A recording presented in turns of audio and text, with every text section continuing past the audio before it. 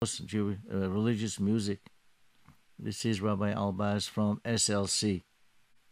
I want to speak, first of all, about the Yom Ha'atzmaut and a little bit from the parasha. Tonight is Yom HaZikaron, Memorial Day. That is the day when we remember all the fallen soldiers throughout all the wars, as well as all those civilians who were murdered by terrorist attacks. And the number has grown to over 23,000. Then, the day after that, tomorrow night, that would be the beginning of Yom Ha'atzmaut, the day when we celebrate the independence of Eretz Israel. Is there any significance to have Yom HaZikaron first and then Yom Ha'atzmaut after? It seems to have some connection between first you have to have the Yom HaZikaron and then you have to have Yom Ha'atzmaut. Let me just give you a very brief history of how Eretz Israel became independent.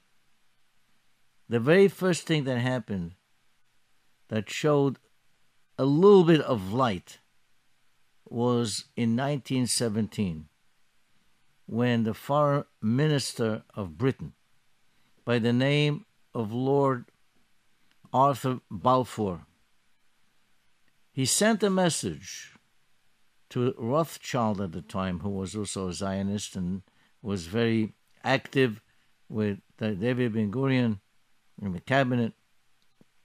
The message was very, very, very short, saying that the government of Britain favors, that was the word, favors a home for the Jews in Palestine.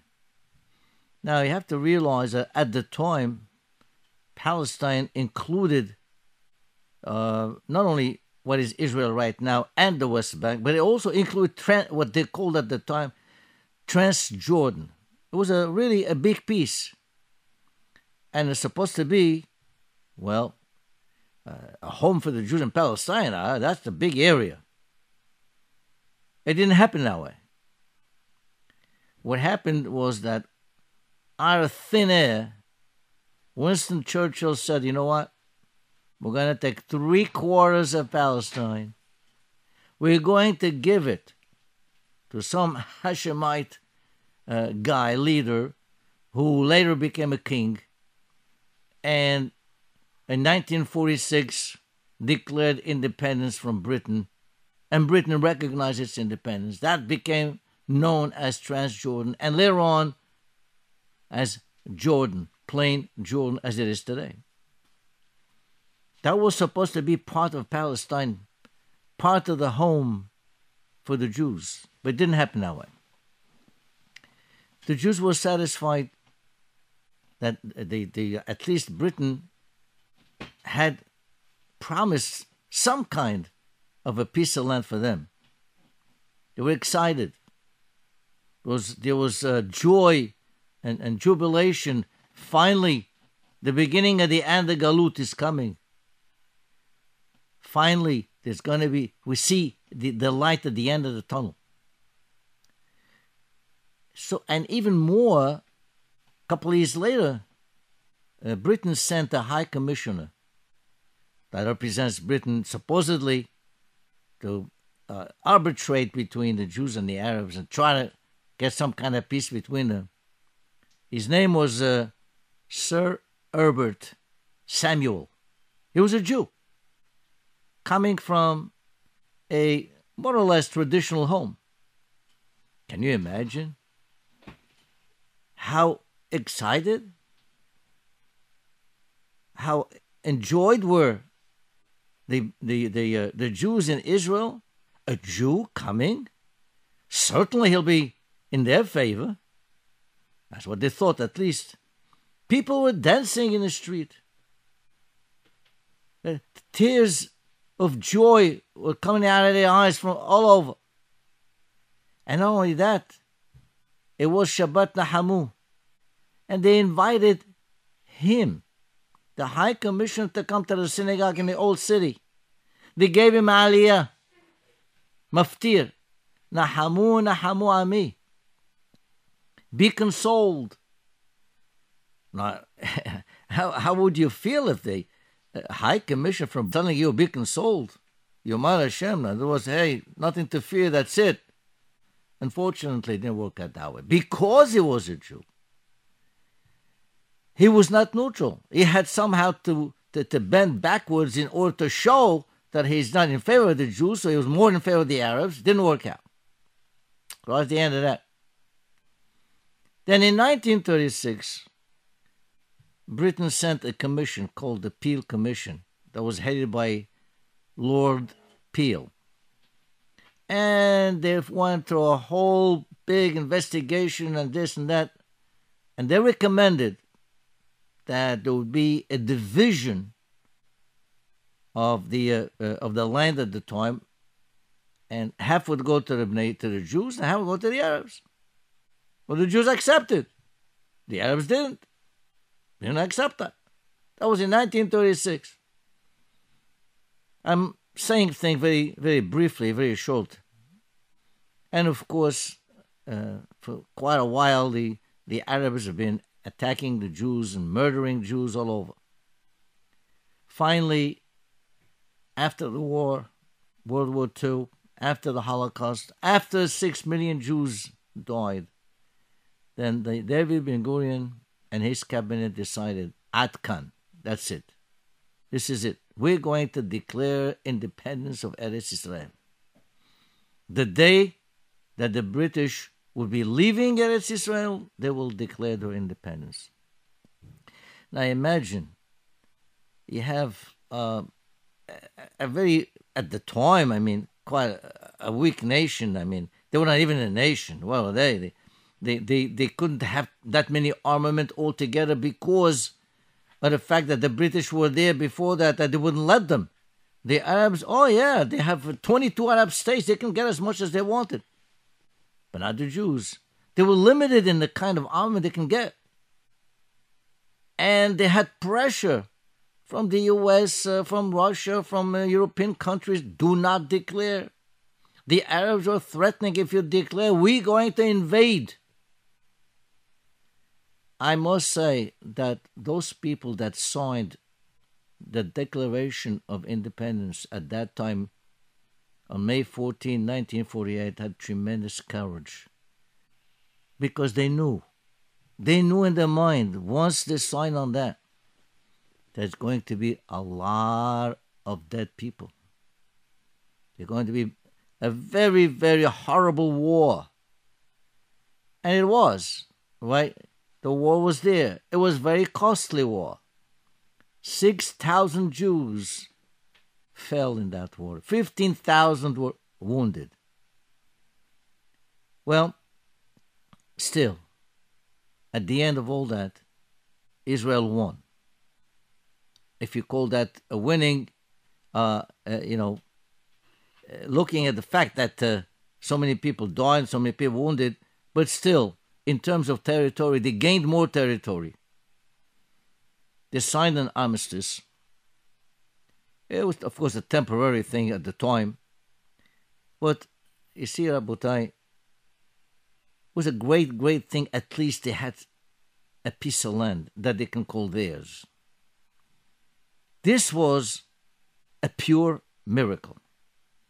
We have to understand that many people don't see it that way, but it is a pure miracle. No different than the days of the Hashmonaim. They were fighting a huge empire. They were small in numbers. Same thing here. Small in numbers, resources, much less money, much less numbers of people. And yet, HaKadosh Baruch Hu helped them. They won the war. This is like Hanukkah all over again. But Baruch Hashem, we have to be very grateful to HaKadosh Baruch Hu that He helped us in that. Well, perhaps this is the reason why we have this Yom HaZikaron just prior to the Independence Day. This guy, somehow, throughout our history, there's always been a tragedy first, a big tragedy, before finally we get something that we can be happy about. Starting from Egypt itself. The Bnei Israel were there for 210 years. They were stooped down 49 Sha'arei Tumah. Almost in one more, they can't even be redeemed. But then, after that came the Geula. Same thing with Haman HaRasha in Purim. He was going to, Has v'Shalom, eliminate the entire Jewish nation at the time. And then, it was just the opposite. And they were able, sometime later, to go to Yerushalayim and rebuild the second Beit HaMikdash. And again, the same thing during the Holocaust. Yes, it was a horrible tragedy. 6 million Jews perished. But after that, we have Eretz Israel. And let me say something here. It was not only a human Holocaust at the time, it was also a Torah Holocaust. Some great sages, big Talmidei Chachamim, were eliminated by the Nazis in Machshema v'Zichram. Big yeshivot, Batei Knesiot, all destroyed. At the end of the war, there was hardly anything to be proud of in the entire world as far as Torah is concerned. But we did not give up. People started all over again. And look what it is now. Look how much Torah is thriving, prospering in Eretz Israel, here in America, all over the world. Well, we learned this from whom? From Rabbi Akiva. You know that these times that we are now, the Yemei Sefirah, the times of the Omer, we have some kind of mild abelut. Why? Because of the 24,000 Talmidim that died. Talmidim of Rabbi Akiva that died during this time here. And of course the Gemara says because lo nahagu kavod ze bazeh. They didn't have like proper respect between each other. Now we really don't understand what that means. They didn't have proper respect. You can't think of it as like what we think of it nowadays. It's not like God forbid that they were insulting each other or cursing each other, Haz v'Shalom. Probably what it would mean is that in the madrega that they were, in the level of scholarship and sanctity, the kedusha that these people were, even the slightest little thing could be considered as ikavod, disrespect. But nevertheless, they died during this time here.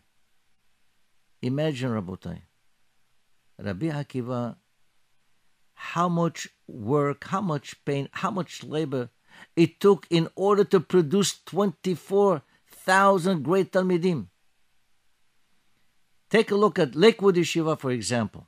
Started around 70 years ago or so. After 70 years, they have 6,000 students. 6,000. Not 24,000, 6,000. Great students. Great yeshiva. But it took them 70 years just to have this amount of students. Rabbi Akiva had 24,000. And they all vanished in a flash, in a matter of weeks, all gone. Can you imagine what tragedy that is for Rabbi Akiva? How he felt? How did he feel? 24,000 that he spent years and years. He taught them, he funded them, he did everything. All gone. Yet, the Gemara says, he did not give up. He started all over again. He went and he taught other students, among them Rabbi Shimon Bar Yochai.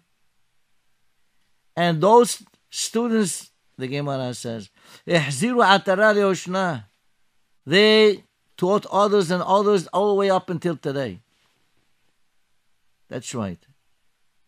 He restarted everything all the way down to where we are right now.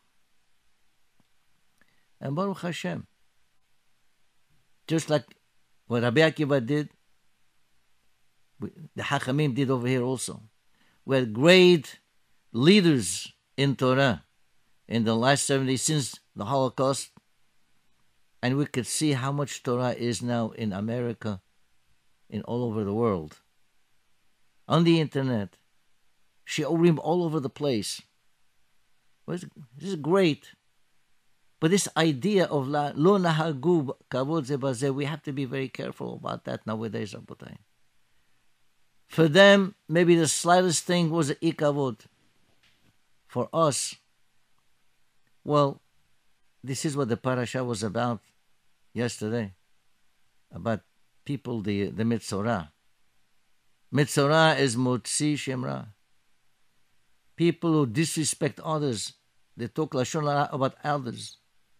That's what the Metzora is about. Tazria-Metzora. Tazria is telling us about the tum'ah of the tzarat.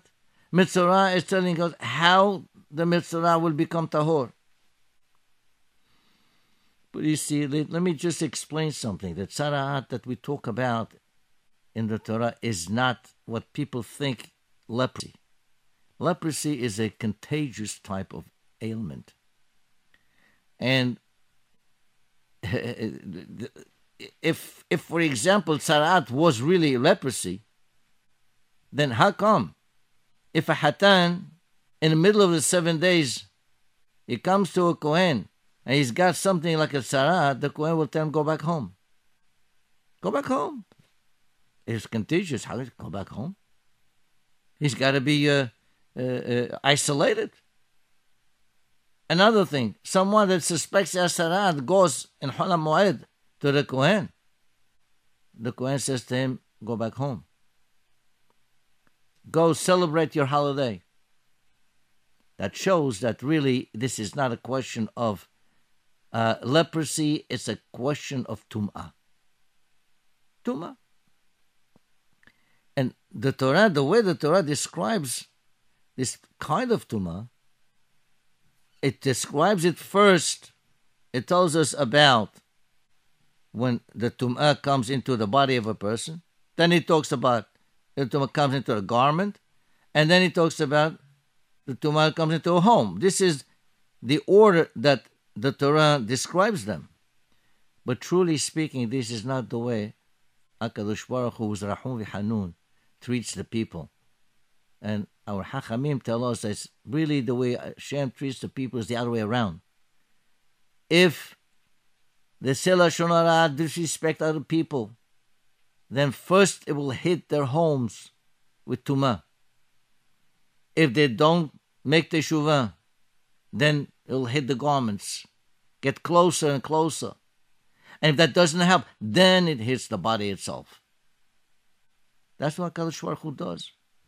So how come the Torah describes the tzara to the guf, to the body first? The Sforno says, the Kliyakar says that HaKadosh Baruch Hu wanted to give a strong warning first as a deterrent. As a deterrent. People will tell people there's going to be some tzaraat in the house. That's not going to, they're not going to be afraid of that. They're not going to be scared. They won't be frightened. But it's going to be tzaraat in the guf, in their body. That could scare them off and perhaps stay away from lashon hara. It's the same thing it had with when HaKadosh Baruch Hu sent Moshe Rabbeinu to Paro. The very first thing he said in Parashat Shemot, before all the 10 makot, Hine anochi horeg et bincha bechorecha. That's exactly what the first thing. That he's going to kill the first son of Paro. Now that's not what happened. What happened with Dam, Sephadia, Kinim, and so on. But first, He goes very strong to scare off the people. Perhaps they will act as a deterrent. This is what we see. Even nowadays we see things like that. Look at North Korea, Mashima. What are they saying? They're not saying, look, we have rifles, we have tanks, this and that. Oh, they show off their nukes. They show off the fact that they're capable of ballistic missiles and so on. That's sort of the big thing. Trying to scare off the people. That's why. But Lashon Hara is something that is very horrible and has to be avoided at all cost. You know, it says about a father, has v'shalom, a son hates his father. It says mot yumat. Right? They're supposed to be killed if you have edim, hatra, and everything else. Also, if he curses out, his father and mother also gets mita. But you know what?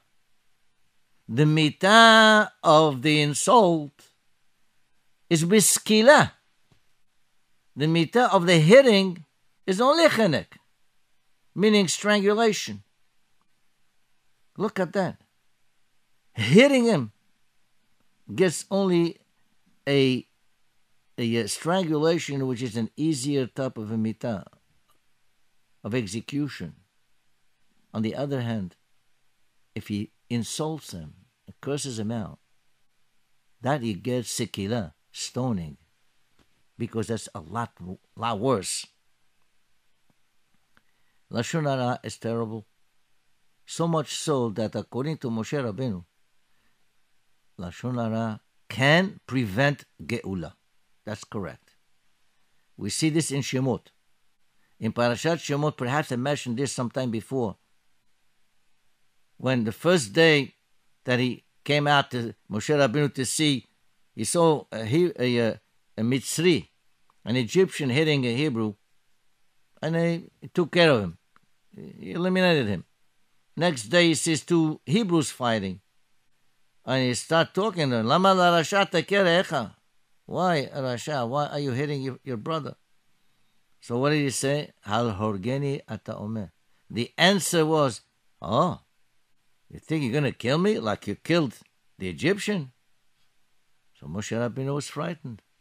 He said, Achen noda hadavar. Ooh, the word has been spread around. Maybe Paro has heard about it. Paro's heard about it. He got scared. He had to run away. But then Rashi brings the Midrash. Achen noda hadavar, he says, aha. Dal Turim, yes, there are informers there. There are people who speak Lashon Hara. And Moshe Rabbeinu said, now I know why they are not fit for Geula. They're not fit. Enam re'uim ligael. Because they were talking Lashon Hara. And that's right. It's very, very important.